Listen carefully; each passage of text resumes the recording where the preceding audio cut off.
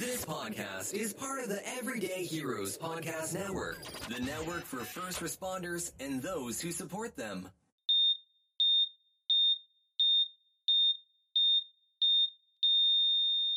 Welcome back to Scissors and Scrubs, Halloween edition. Your favorite. I'm Nicole, I'm Laura. and Halloween is my favorite. If you've listened in the past, you'll know Halloween is my favorite time of the year. I did my annual Connor's Farm haunted farm corn maze. You know what irritates me? It's the fucking people that always end up in front of me. They irritate me. Why? Because as it is, the corn maze is so packed, they're not really putting a lot of distance between you and the people in front of you. The groups, yeah. And then the assholes in front of me are videotaping. What? So and then they don't want to miss out on a good time. So they're waiting till each one of them goes first. I had a backup of about 80 people behind me by the time the fuckface in front of me finally made it through the... Oh, I'm going to tell them I was angry? I was so angry. Yeah, they're filming. They're filming their way through. I was like... No! So... Then there's light and everything else. Right, it's bad enough, like, you pay all that money. I would like to, I'm there to get scared. Yeah. And no. If I could find the man in that jacket, I would strangle him with it. Okay, so I did my haunted fair. It's a rainy, cucky night tonight. Yes, I'd love to be home. And spooky season. Yes, tis the season. I found a couple of coyotes last night that added to the Halloween feel in my yard. 4 of them in my yard. So anyway, today, Yes. we're going to cover yet another episode surrounded by death. Yes. We're talking about body donations. I am going to kick off with how it started. It's a little bit of reiteration from the Burke and Hare episode that we did maybe 2 years ago. I think we did it. At least. I think we did it 2 years ago. It's one of my favorite episodes, Burke and Hare. And we talk about resurrectionists, where people, they would snatch bodies from the graves to bring for medical schools and stuff. So that's what we're going to talk about today. Laura's going to talk about what actually happens when you donate your body. And then I got a little Halloween surprise at the end. Can't wait. Cover a little serial killer. One of my faves. Mm-hmm. Not really a serial killer. He was just fucked up. Really? Yeah. He really, because he only killed like 2 people. Really? Yeah. But what he did with what he had, he was very creative. Ugh. Okay. So, the use of bodies in education starts in the 3rd century with the Greek school of medicine. Herophilus of Chalcedon. I want to be known from where I'm from, like Nicole from Revere. Laura of Malden. Laura of Malden, formerly of Malden, now of Stoneham. Yes. So Herophilus of Chalcedon and Erastostates of Chios were the first doctors to overlook religious, moral, and ethical taboos and start performing human dissections for anatomical purposes. So they were the first ones to say, we don't give a fuck, we're going to do this. After the death of these 2 anatomical dissection doctors, all these dissections cease. Other medical schools felt dissection served no purpose, and that observation was enough. We're just going to look at the body, see what it does. On the outside. On the outside. We don't need to know You don't anything. need all the intricate systems. Because nothing goes wrong on the inside. It's just the outside. It would be another 1,700 years before this changes. Wow. The 11th century. Animal. Again, I did it to myself. It's my own handwriting. 11th century, animal dissection pops up. 1315 sees the first human dissection since the Greek guys at the University of Bologna, also known as the University of Bologna. These dissections, they start drawing huge crowds, and the universities start building these huge anatomical theaters so that you would have the person on the bottom of the floor, and it literally is like a theater where the seats go up so everybody can see what's going on, Like and they start seating. Yes, exactly. So you have some of the first anatomical theaters in Bologna of 1595, also known as Bologna, and Paris, Paris, 1604. We're going to go visit that in the wintertime. I can't wait. So the U.S. starts down similar path, and in 1832, the U.S. passes the Anatomy Act, and it mandates that unclaimed bodies would play a central role in dissection. Ignored by many because body snatching and grave robbing is much more profitable and gives you many more bodies. So if you got one body, it's $250 in today's money at that time. Yeah. So that's a lot of goddamn money for 1832. And if you're a good grave robber, which I would have been fantastic, I'm sure, you could snatch a body in about 15 minutes. I can't. That's pretty. I can't. That's really fast to be able to dig Did that you hole. watch the John Wayne Gacy tapes? No. So everybody knows John Wayne Gacy buries all these bodies under his house. And, you know, they go under, they find the first body, and they're like, okay, we're going to have to dig. So these cops are there in just jeans and t-shirts, well, long sleeve, in regular gloves, pulling these bodies out. Yeah. Decayed. Right. So one guy's like, this one victim he's in there. It's like, and we're pulling. Can't do it. He goes, so I had to stick my fingers through the skin and latch on to his ribcage in just his regular gloves and clothes. No. And he yanked the body out. No. He's like, it was so gratifying to finally let this poor guy out. But I'm like, there's not enough alcohol in this world to douse my body. I would love to know the mental state of these guys after. Things, I know. Because, you know, they show you is, I mean, they show you some of the things, but you can't tell really what you're looking at. But they numb at every gravesite, and you just see flags of numbers. And I was like, that must have been awful, fucking horrific. Anyway, so yeah, so they were good body snatchers.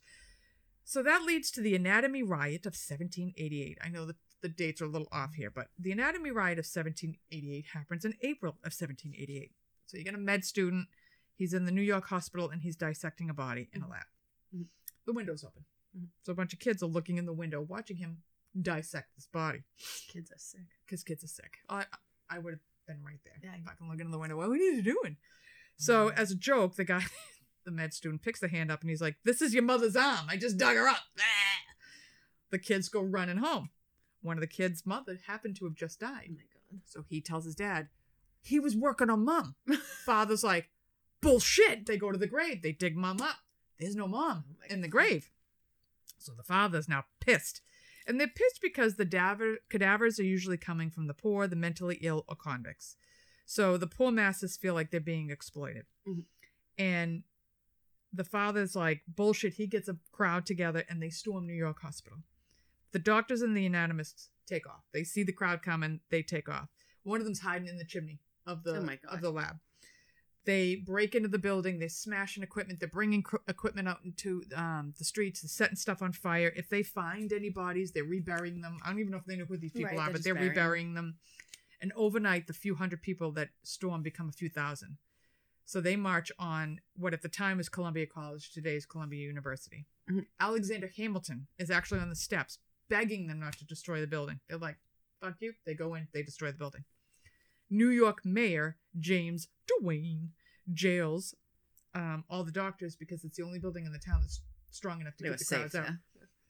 So 5,000 people are outside the jail building in windows calling, quote, bring out your doctors. Y-E-R, year. The mayor calls in the militia. They're all calling for peace. They're trying to calm the crowd down. They have none of it. They're throwing bricks. They're throwing rocks. They're smashing windows. Revolutionary War hero Baron von Steuben is on the steps trying to calm the mob down, but he gets beamed in the head with a brick. So as he's beamed and he's going back, he tells the mayor, like, you got to fire on this crowd. All the militia hears is, you got to fire, and they open up on the fucking crowd. They fire in, and they open up, and they kill about 20 people. 20 more bodies for the lab. Yeah. So 17 anatomy riots take place before the Civil War. Connecticut, Boston, Cleveland, and Philly all see riots. Then they pass quote-unquote bone bills, which again allows medical schools access to unclaimed bodies. So by 1832, philosopher Jeremy Bentham, founder of utilitarianism, is the first person in history to donate his body to science. Thinking everybody else is going to be like, yeah, it's a great idea. Nobody does. Yeah. By 1968, the Uniform Anatomical Act is passed to protect whole body donors and their families.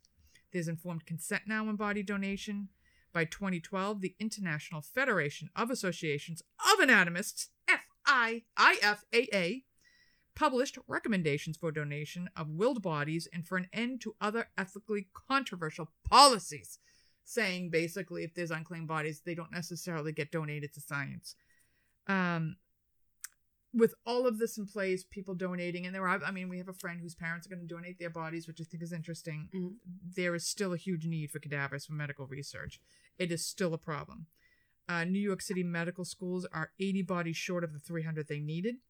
Countries where the religious beliefs are really strict or their cultural beliefs are really tight, there's no cadavers at all. So that's just creating a red market, which means people are going right back to the resurrection days. They're digging bodies up and selling them to medical schools. So on that note, think about donation. And Sparkles is going to tell you what happens when you donate. I am. All right. So first of all, there's the American Association of the Tissue Banks. This association provides accreditation for institutions that can accept whole body donations. So if you are interested in donating your body, find one that is accredited by American Association of Tissue Banks. I'm going to Google it tomorrow. Yeah. That's my first thing. They put out, if you go to that website, it lists every single place that you can donate that's accredited. They make sure there's like policies and procedures of taking care of It's done the respectfully. human body donation. It's done respectfully. It's done within, there's certain procedures you have to do. There's certain things you have, like everything is kosher. The Association of Tissue Banks vets the donations. So if I wanted to donate my body, but I have Hep C, I can't. Okay. It's for the safety because they're learning. It's not like you don't want anybody getting cut. right. Getting So affected. any communicable diseases, if you're severely overweight or you're severely underweight, they might not take the body. Really? Yeah. But age doesn't matter. So you could be 99, you can be 9, you can donate your body to science because you still learn from a 99-year-old. Don't eat my aunt's body. Donations are used like for a bunch of different research. I'll get into exactly what they research, but they're used by medical students for anatomy lessons. Apparently, according to last week, they used at nursing schools. Who knew?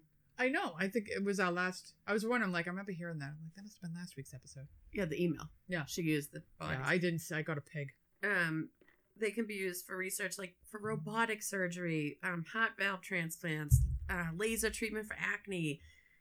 They teach anesthesiologists how to give blocks, like pain blocks. That's interesting. Because you can see exactly what you're doing, you know. That's really, yeah. I mean, if you skinned it away, you'd be able to see all Right. the muscles and everything they need to go through. The Department of Defense also uses bodies for impact testing of new technology to see what actually happens to it. You can use a dummy, but if you use a human body, you're going to see what actually happens to the human disturbing. body. I'm not gonna It is. I So know they need to know, but that is a little disturbing. I saw this thing, which I'm not. I must have been on TikTok today or something. I don't know how true it is because it was on TikTok. But this man donated his mother's body to science and then found out it was used for like an impact testing at the Department of Defense. I guess if you hated it, And I it think wouldn't be so bad, he but- donated it for like Alzheimer's research or something. Which you can't specifically Yeah, do no, that. It's going where When it's you going. donate your body for science, you can't say it has to be used for Alzheimer's research. You could do it and hope that it is, but Right. it's not always going to be. But anyways, I don't know if that's true or not, but I just saw that. Wow. For all they know, they could have taken the brain for that and then still used the body. Right. A lot of people donate their bodies to science. Well, a lot of the drive for donations is funerals are wicked expensive. Like the average cost of a funeral is $8,755, and the average cost of a cremation is $6,260. So if you have no money, Yeah. that's a lot of money to spend to bury somebody. So if you donate the body, they do whatever research they're doing on It's it. free. They cremate them and send you their ashes. So they are being cremated, but you're Yeah. not paying anything. But just some people are just really good people. They love science. They want Yeah. people to learn, and they're going to donate their body.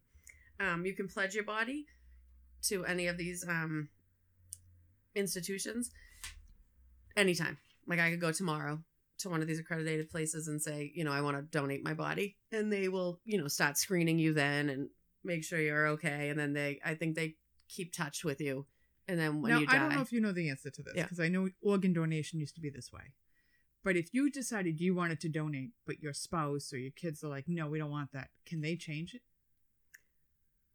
I don't know. I think they tell you to put it like in your will, to put it in your So it can't get changed. right. Like, Okay. so this is what I want.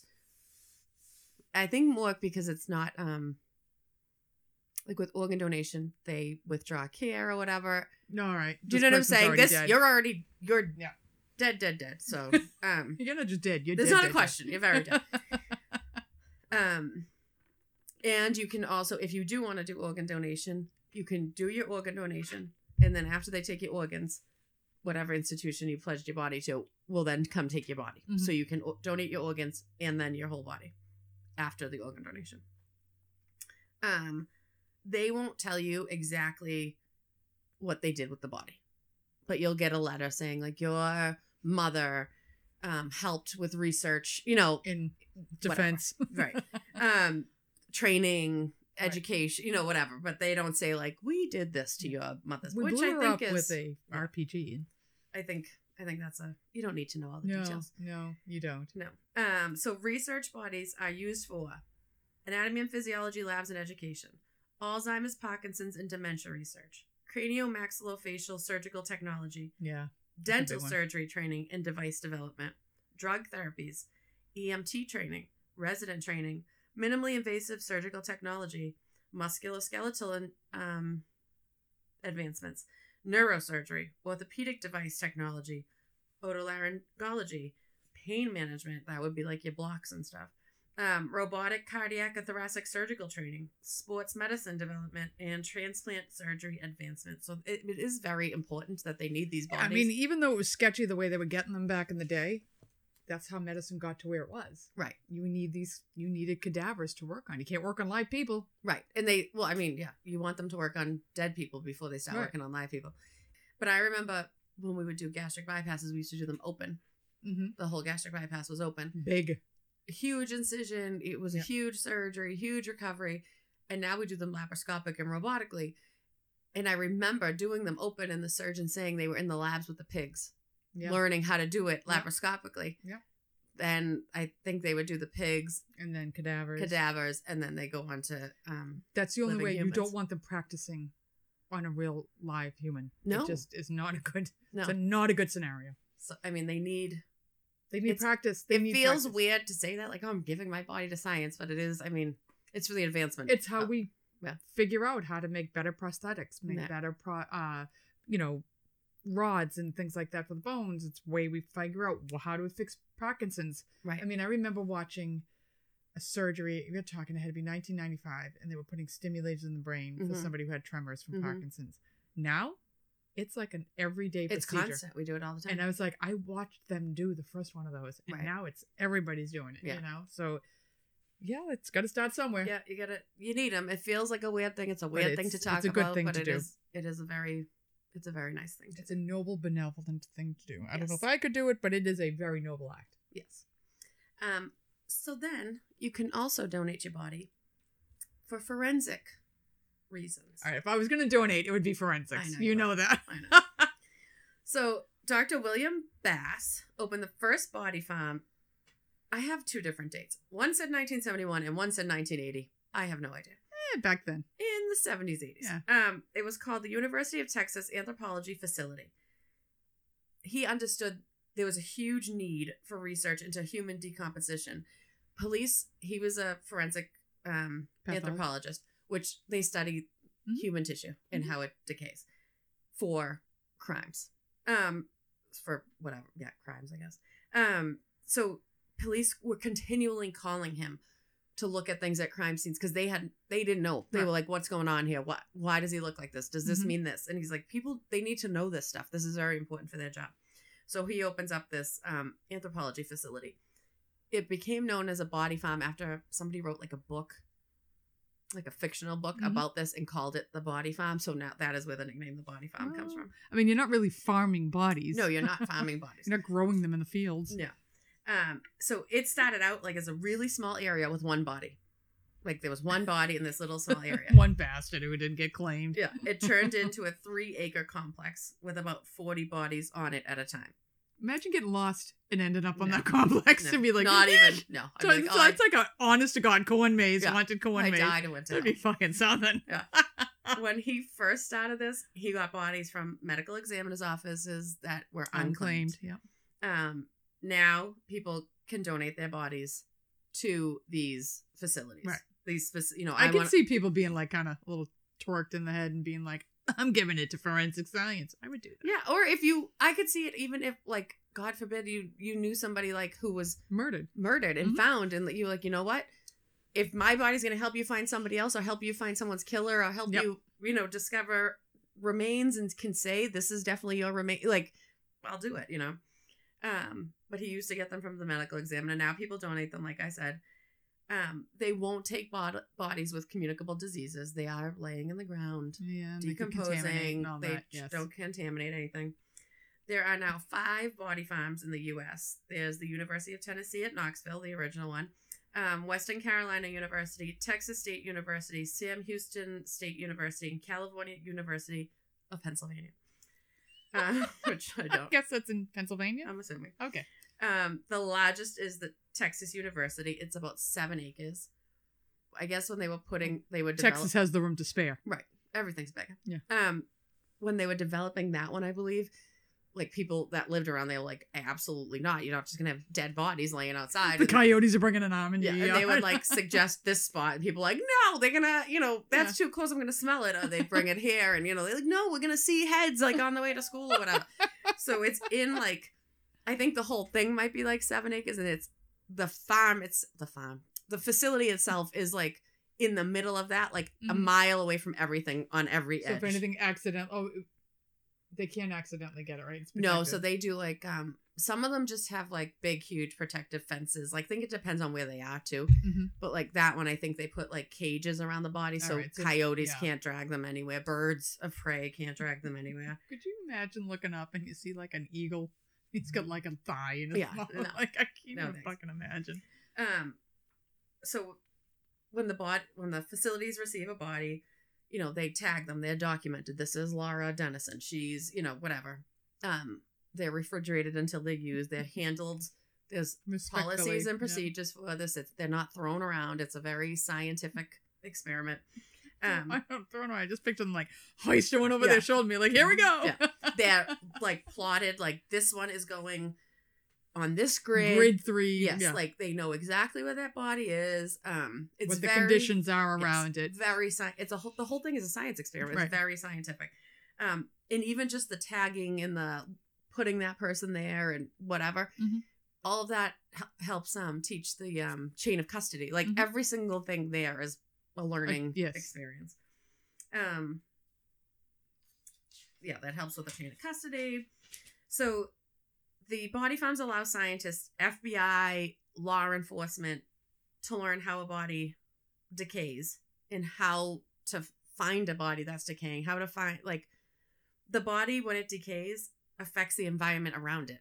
Entire, like, species of, like, bugs live and die if there's a body there. Like, it's bizarre. Like, all of a sudden they'll be like, oh yeah, this insect is now here populating this. There must be a dead body. Like not to get back to the John Wayne Gacy tapes, but it was really fucking good. The guy was looking for the bodies, and he's like, I'm looking, and these red worms Mm-hmm. are present. He goes, I've never seen worms like this in my life. No. He goes, and as soon as I put my flashlight on them, shoom, they went back in the ground. He's like, they had to be something there because I've never seen anything like this Yeah. before. He's like, there had to be a body there. I was like, oh. Yeah, they said there's literally like these different insects that will only appear if there's a dead body there, like, or whatever, Oh and then my they die God, when that how body's so far disgusting. out. How Yeah. disgusting. The Insects are gross. I know. The decaying body also affects like the vegetation around it. Like the gastric juices kill off flora and like so they can tell if a body had been there because of how the vegetation's gonna look. I Like know even it. if you go somewhere and you're like, oh, I don't see a body, but they can be like, yeah, but see this? This is because there was a body here. I Like, can handle a lot, but this is getting gross. it allows scientists to examine bones. So if they can learn what this woman's bone looks like, now they know, like, okay, this body's probably a woman because of X, Y, and Z. Or this Right. body's probably a black man because of X, Y, and Z. This Mhm. body's probably an Asian woman. Like, Mhm. this body's a child under the age of 8. This body's, like, they can They get know. so specific because they've studied what the bones and the insides of these bodies look like. They study skin changes, the peeling of the skin, bloating, when that occurs, when that Mhm. goes away, like all of these things, appearance of maggots on the body, like how long does that mean it's been there for? They learn, like, there's so much they learn from these bodies. I'm laying assuming they're submerging them as well. there. Well, and- so each facility studies different things, kind of. So Tennessee, they do decomposition under all circumstances, buried, unburied, underwater, in the trunk of a car. Like they oh wow. do them under like every Okay. circumstance. Western Carolina, it places emphasis on the decomposition in the mountains. Texas provides regional specific data like decomposition in the desert. Like, so they learn different things from the different areas. I think Tennessee is more Elaborate. they put the bodies in very different situations. I already said, like, some have the fences around them, some have cages around the bodies. All of them are highly secured. You cannot just stumble upon these farms. It'd be awful. Yeah. Well, and again, it's scientific, so they can't. Because Right. if I could 'Cause you're just gonna get in there, disrupt I'm the going whole to thing. disrupt everything. You're not going to learn anything. These facilities have helped with many investigations, like, a million. Mass graves in Iraq, Kosovo, Rwanda. They could determine the times of the death of these people in these mass graves, which mass graves are Huge. and they could be from like last Right. year, this year, next year, you know. It's 100 years ago. Right. So they can determine the times of the death, the race of the people, which also helps them determine who Who killed killed them, Mhm. because based on their race, and how they were killed, if they were shot, if they Wow. were, hit over the head, if Yeah. whatever, they can determine all that stuff, so they know who's in these graves and who's doing this. John Wayne Gacy killed 33 men. 29 were buried under his house. Forensic anthropologists identified badly decomposed, stacked, they were stacked on top of each other. Like 3 deep. Yeah. So it's not like, it's easy to be like, okay, that guy's this one and that Mhm. guy's this one. But they could establish the height and weight of those bodies. So that helped identify them based on their There's families. still like 6 of them are unclaimed. Well, if What they do you- had their information, like if, you were like, oh, my son is missing, like, blah, blah, Right. blah, and you had his, they could be like, yes, this was him, so. Right. And then it even helped on a cold case from 1933. 7-year-old Dalbert Pashian Mm-hmm. was found floating in the San Diego Bay in 1933. Wow. An autopsy at that time said he was sodomized and mutilated. Oh. No one was ever arrested. They reopened this case in 2005. And now with all this knowledge from these body farms and stuff, the medical examiner found he had just simply drowned. If the original examiner didn't know what happened to a body that When was it drowned. decomposing in water. Wow.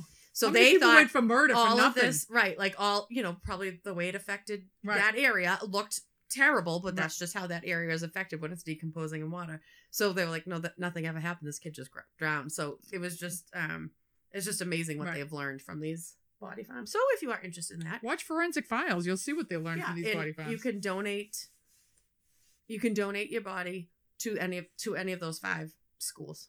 Oh, And you can interesting. pledge it now, and I'm gonna have to rethink now, Laura. they'll come get your body after your funeral, because Oh. you can be, you can have a funeral and stuff. I think they tell them, don't do this, don't do that, but Interesting. yeah, so you can donate your body to any of those 5 schools. Well, we recorded this actually like a week ago, and it didn't actually make it to tape. So I had covered a different person. I was going to cover H.H. Holmes at that time, but H.H. Holmes got very convoluted, and I don't know, he bored me. So I moved to a different serial killer who actually I think has more to do with body farms than H.H. Holmes did.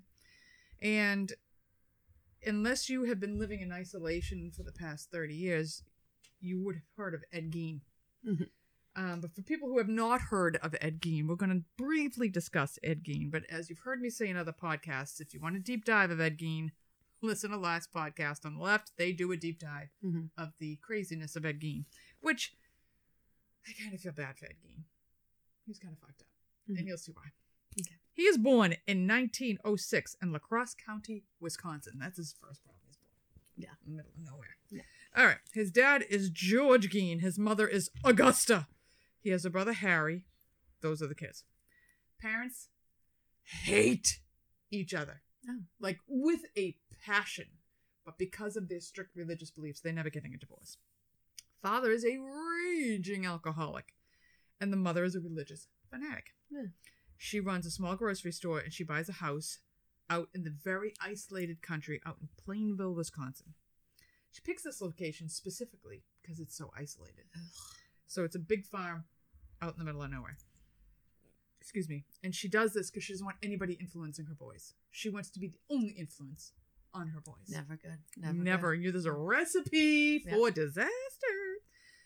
So they are only allowed to leave. The boys are only allowed to leave the house to go to school. And Ed's kind of a weird kid. He's tiny. He's effeminate. He's ideal for bullying. Mhm. And he would laugh to himself. He was very weird. Mhm. Nice kid, but weird. So when they're not in school, they're doing chores. When they're not doing chores, the mom is preaching to them about, quote, the immorality of the world, evils of drinking, and the belief that all women, except her, are prostitutes and instruments of the devil. All women. All women, Oh. excluding Augusta, Well, of course, Gein, obviously. are instruments of the devil. Awful people. Should have daily readings of the Bible, selecting graphic verses from the Old Testament dealing with death, murder, and divine retribution. Yikes. She was a wonderful woman. That sounds like a lot of fun at that house. So all of this makes Ed a huge bully target. I told you he's weird, he's small, he's effeminate, off-putting mannerisms, laughs weirdly. Mhm. And to boot, any friends he did make, his mother would scold him for making. Like, how dare you make friends? You can't have anybody else. I'm the only person in your life, blah, blah, blah, blah, blah. Mhm.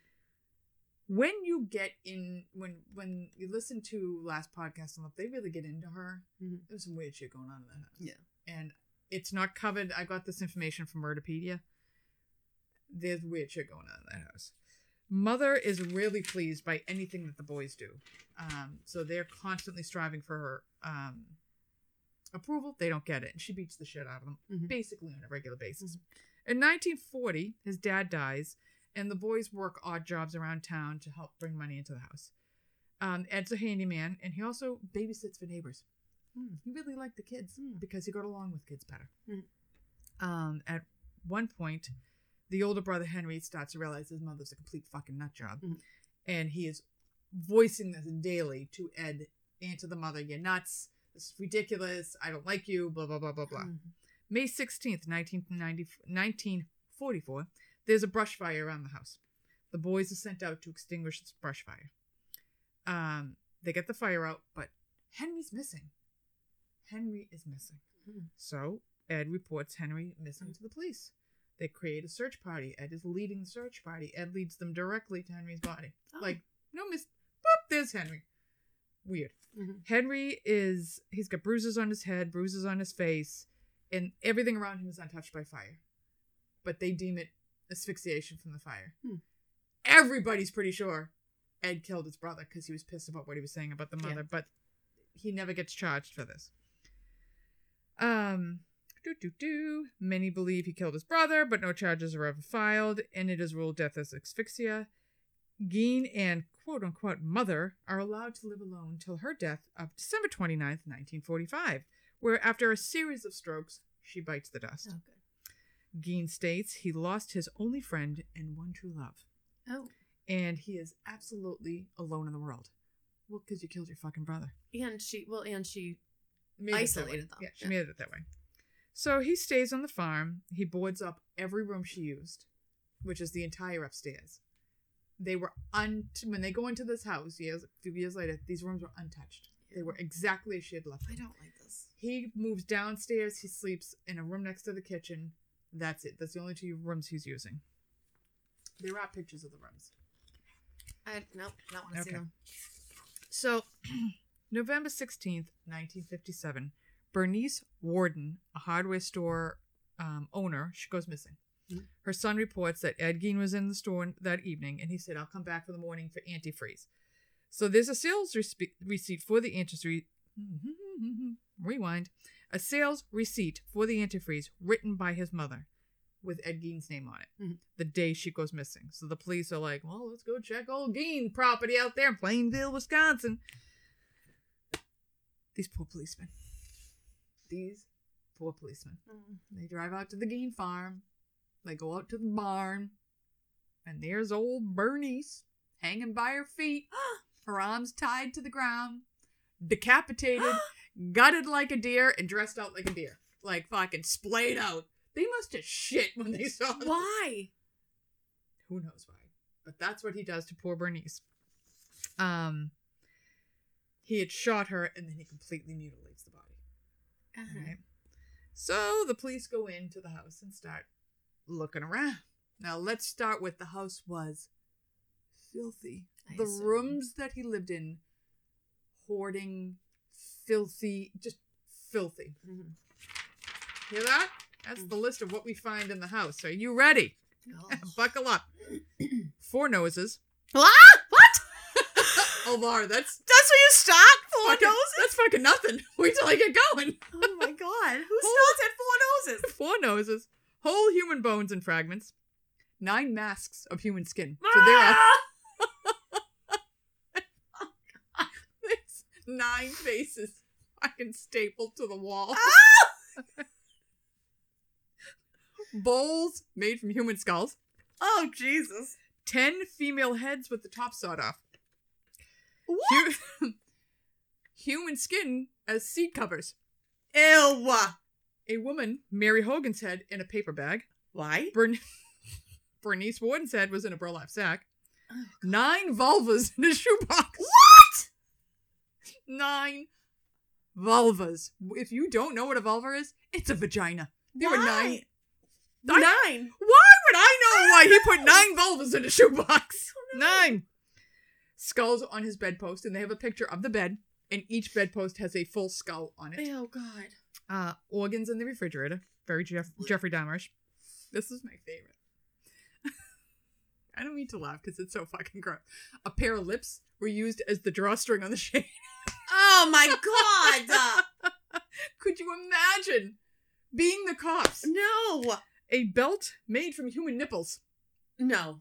A nipple belt. No. You can Google if No. you're as sick as I am. You can Google the nipple belt. It's there. No. A lampshade made from the skin of a human face. Oh. And that was the gist of it. Yeah, that's my favorite list ever. That is disgusting. It was disgusting. And they show you the chairs. Like, you can Google the pictures of No, Ed Gein's who house. does this? Don't do that. I did it. Don't do that. I did it. I Don't saw the chairs. do it. I didn't see the human faces, but you could see the bowls, the skull bowls, the skulls on the bedpost. You can see the nipple belt. I didn't see the vulvas in the box or the noses. All right. So they start questioning Henry. You think? Oh, Ed Gein, like, Ed, what the fuck, dude? So he says, well, from 1947, just after Mother died, to 1952, he'd made about 40 night visits to the local graveyard where he'd dig up the bodies. What? He was like in a daze, and he'd go to the graveyard and he'd dig up the bodies. Also on this list should be he had a skin suit. So he had sewn like a vest with boobies on it. Because it's Halloween is why I'm saying boobies. Boobies. So yes, he has a skin suit. I forgot to add that to the list. So he'd go in this daze, and he would wake up in the graveyard in the daze. So about 30 of these visits, nothing. Other the visits, he's bringing the bodies home. So he went after deceased women that reminded him of his mother. Oh my God. He was trying to get back to his mother. No. He used their skins for different paraphernalia. He admitted to robbing 9 graves in one night. And they're like, there's no fucking way you robbed 9 graves in one night. And then they go and look. And all the graves he said were empty were fucking empty. Because these people are now displayed in his house. Shortly after his mom's death, he wants to have a sex change. He wants to now become a woman. And he starts to make a woman's suit, like I said. So you can see the skin suit if you really want to. No, do not do that. Do not do that. You can Google it. Don't Google it. He denies having sex with the bodies because, quote, they smelled too bad. Yeah, no fucking shocker, dude. He did admit... at least does that. Well, the Mary Hogan, whose head was found in a paper sack, not to be confused with Bernice in the burlap sack. He shot her in 1954. He did admit shooting her, and I believe both of these women strongly resembled his mother. Mm-hmm. So during a confession, fucking Art Shiley, I can't even say the county sheriff, slams Ed Gein's face into the wall. Fucking loses it. Slams his face into the wall. Because he's sick. Well, Ed is sick. Yeah. But he literally is sick in the head. You know, his mother fucked him up beyond belief. Yes. So this confession is now inadmissible because you beat the shit out of him. He clearly confesses again. So on November 20th, 1957, he's arraigned and he enters a plea of not guilty for reason of insanity. He is found unfit to stand trial and he is sent to Central State Hospital for the criminally insane, and then he's transferred to Mendota State Hospital. 1968, the doctors determine he is completely competent to stand trial. So on November 14th, 1968, he stands trial for first-degree murder, and he's found guilty by a judge, and he's basically sent back to the psych facility for the rest of his life. Okay. March 20th, 1958, Ed Gein's house burns to the ground. Shocker. Good. When they tell him, dude, somebody burnt your house to the ground, he's like, well, bound to happen. 1958, the car he used to ship the bodies back and forth is sold at auction for $750, which today would be about $5,000. And it's used at carnivals where he would charge 25 cents a get to go look at the car that he shipped. Oh, God. Yep. You would do that. I would. They had Bonnie and Clyde's car on display too, full of bullet holes. They would put, and if you're talking like the 50s and shit, they bought weird shit for carnivals. I could see Bonnie and Clyde, but no, not Ed Gein. Ed Gein's Deathmobile, come on. No, Somebody that's would pay for that disgusting. shit all day long. Clearly they did. I know. July 26th, 1984, he dies. And he's buried in Plainville Cemetery. His grave is frequently vandalized. People are chipping off parts of the stone to have a memorabilia of Ed Gein. It's really fucking weird. That is. In 2000, the whole gravestone is completely stolen. Oh my God. Poor Ed. I do feel bad for Ed. I mean, he only killed 2 women. Only? But they were probably overbearing battle axes like his mother. Well, it doesn't mean you killed them. Well, I don't think you should dress him like a deer in your shed. But No. so in 2001, they recovered his tombstone, and he is the tombstone is now in a museum. Ed Gein's story has influenced Norman Bates in Psycho, Leatherface in Texas Chainsaw Massacre, and most notably, Buffalo Bill, yeah. Silence of the Lambs, making his skin suit. In 2010, there was a musical, Ed Gein, the musical. Oh my God. How you fucking make that into a musical? It's pretty goddamn creative, I'll tell you. That's what. disgusting. I'm dressing her up like a deer That's out in my disgusting. shed. Like, yeah, so if you get into Murderpedia or any other thing, there is more into this story. That's a very obviously basic overview of the story because they get into why he did what he did, his sexual appetite about it, and blah, blah, blah, blah, blah. When you see pictures of Ed Gein, he's just some poor tiny little old man doing this weird shit. Somebody had a story where like kids, again, why would you do this shit? They would take kids trick-or-treating at the psych facility. Where Ed What? Gein, yep, where Ed Gein was at. You know, Why would you take your kids I to don't know. It's not even just like it's a psych hospital. It's for the criminally insane. People did weird shit back in the day. And one of them was like, you know, they asked Ed what he thought, and he's like, yeah, keep him away from me. I don't like Halloween or something weird. It was some story I'd heard, and I was like, oh, Ed. So Ed Gein is one of like the first stories of American history that people heard of fucked up shit. You know, because following Ed Gein comes Ed Kemper and Ted Bundy and John Wayne Gacy and all those other Jeff Dahmer, all those other crazy psychopaths. So I just thought that was a little flavor for the Halloween episode. Yeah. Dancing in the moonlight in the graveyards in your skin suit. Digging up bodies and skinning them. Saving the vulvas for later. That is why. Why? What are you doing with the vulva? Why are you using the lips as a shade pole? And I they mean, have there's to got to be a better thing you could be, have done like, with the lips. Like a dried bottle opener. out, though. Like, I can't even fathom. I don't know. They were tied up there. Bare lips. Like I said, just imagine. I mean, this is 1958. This shit is unheard of. Imagine being those cops going in and being like, that's awful. oh, there's lips in the window. Yeah, because you must be like looking for things and then being like, oh no, I have to look everywhere. Yeah. Oh, Because no, there's lips on the pole for the window. There's a box full of vaginas. Oh my God. Yeah. So we have one email that had come in that I'm going to read. Hello from Wichita, Kansas. Nice. Home of BTK. I'm so glad I found your podcast. I am a newcomer, so I have started from the beginning and am working my way up. It's the only way to listen to this podcast. Good luck. You can listen however you want, but I prefer from the beginning to end. I love it. I love your content. It's so relatable and, quote, laugh out loud funny. Oh. I know. I think I'm laugh out loud. Oh God. I have been a scrub tech for 10 years now, and I am almost done with nursing school. Good for you. I'm glad you went back. December 2022, baby! Exclamation point. That's right around the corner when you get this episode out. Yeah, you are almost done, love. I can't imagine working anywhere else. I absolutely love the OR. That being said, would you advise venturing out to other departments? ? During my clinicals, I have felt so out of my element. I have no desire to work on the floor, and although I can picture myself working in the ICU, I don't think I can handle working nights. I don't know. I work in the OR. I worked a lot of nights. I know. I think if you work in like a small place, that's they're just on call. call.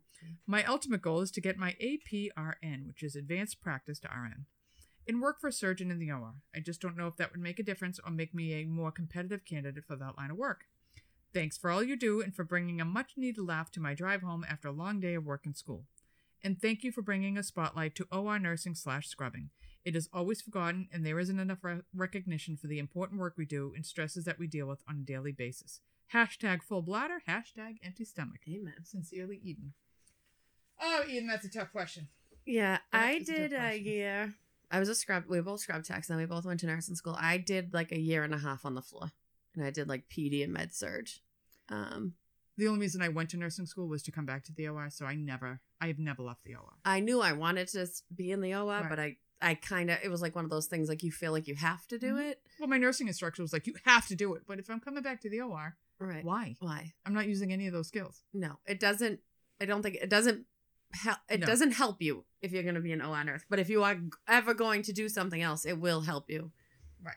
You And know. I don't know how old you are. I'm going to assume you're somewhere in your 30s, early 30s maybe. Only because you've already been a tech for 10 Mhm. years.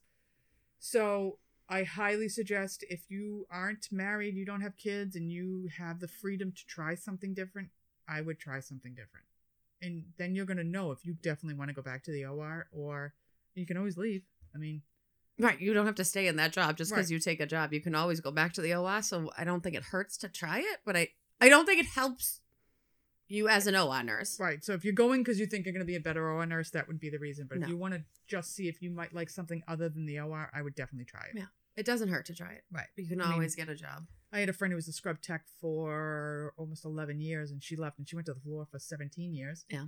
And now she's coming to the PACU. I mean, she's a little closer to home, but she's starting in the PACU. And so I thought she'd be back in no time, and she loved being on the floors for a while. Yeah.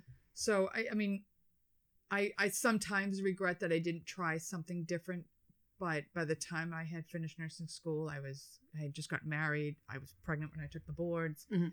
and I wasn't going anywhere. I knew floor nursing wasn't for me. I just knew it wasn't. So I would suggest trying something else if you want. As far as APRN, I don't we know. don't use them where we We work where in a we teaching work, hospital. We don't use them. and I don't know what it looks like in smaller hospitals. I haven't been one in 25 years. Yeah. I would get to the OR first. If you decide to go back to the OR, get to the OR first and decide from there. I mean, just start getting your practice as a nurse before you start looking to do another Well, step. I think that's just that's my personal opinion across the board is before you go and do these advanced practice things, like work as a nurse, agree.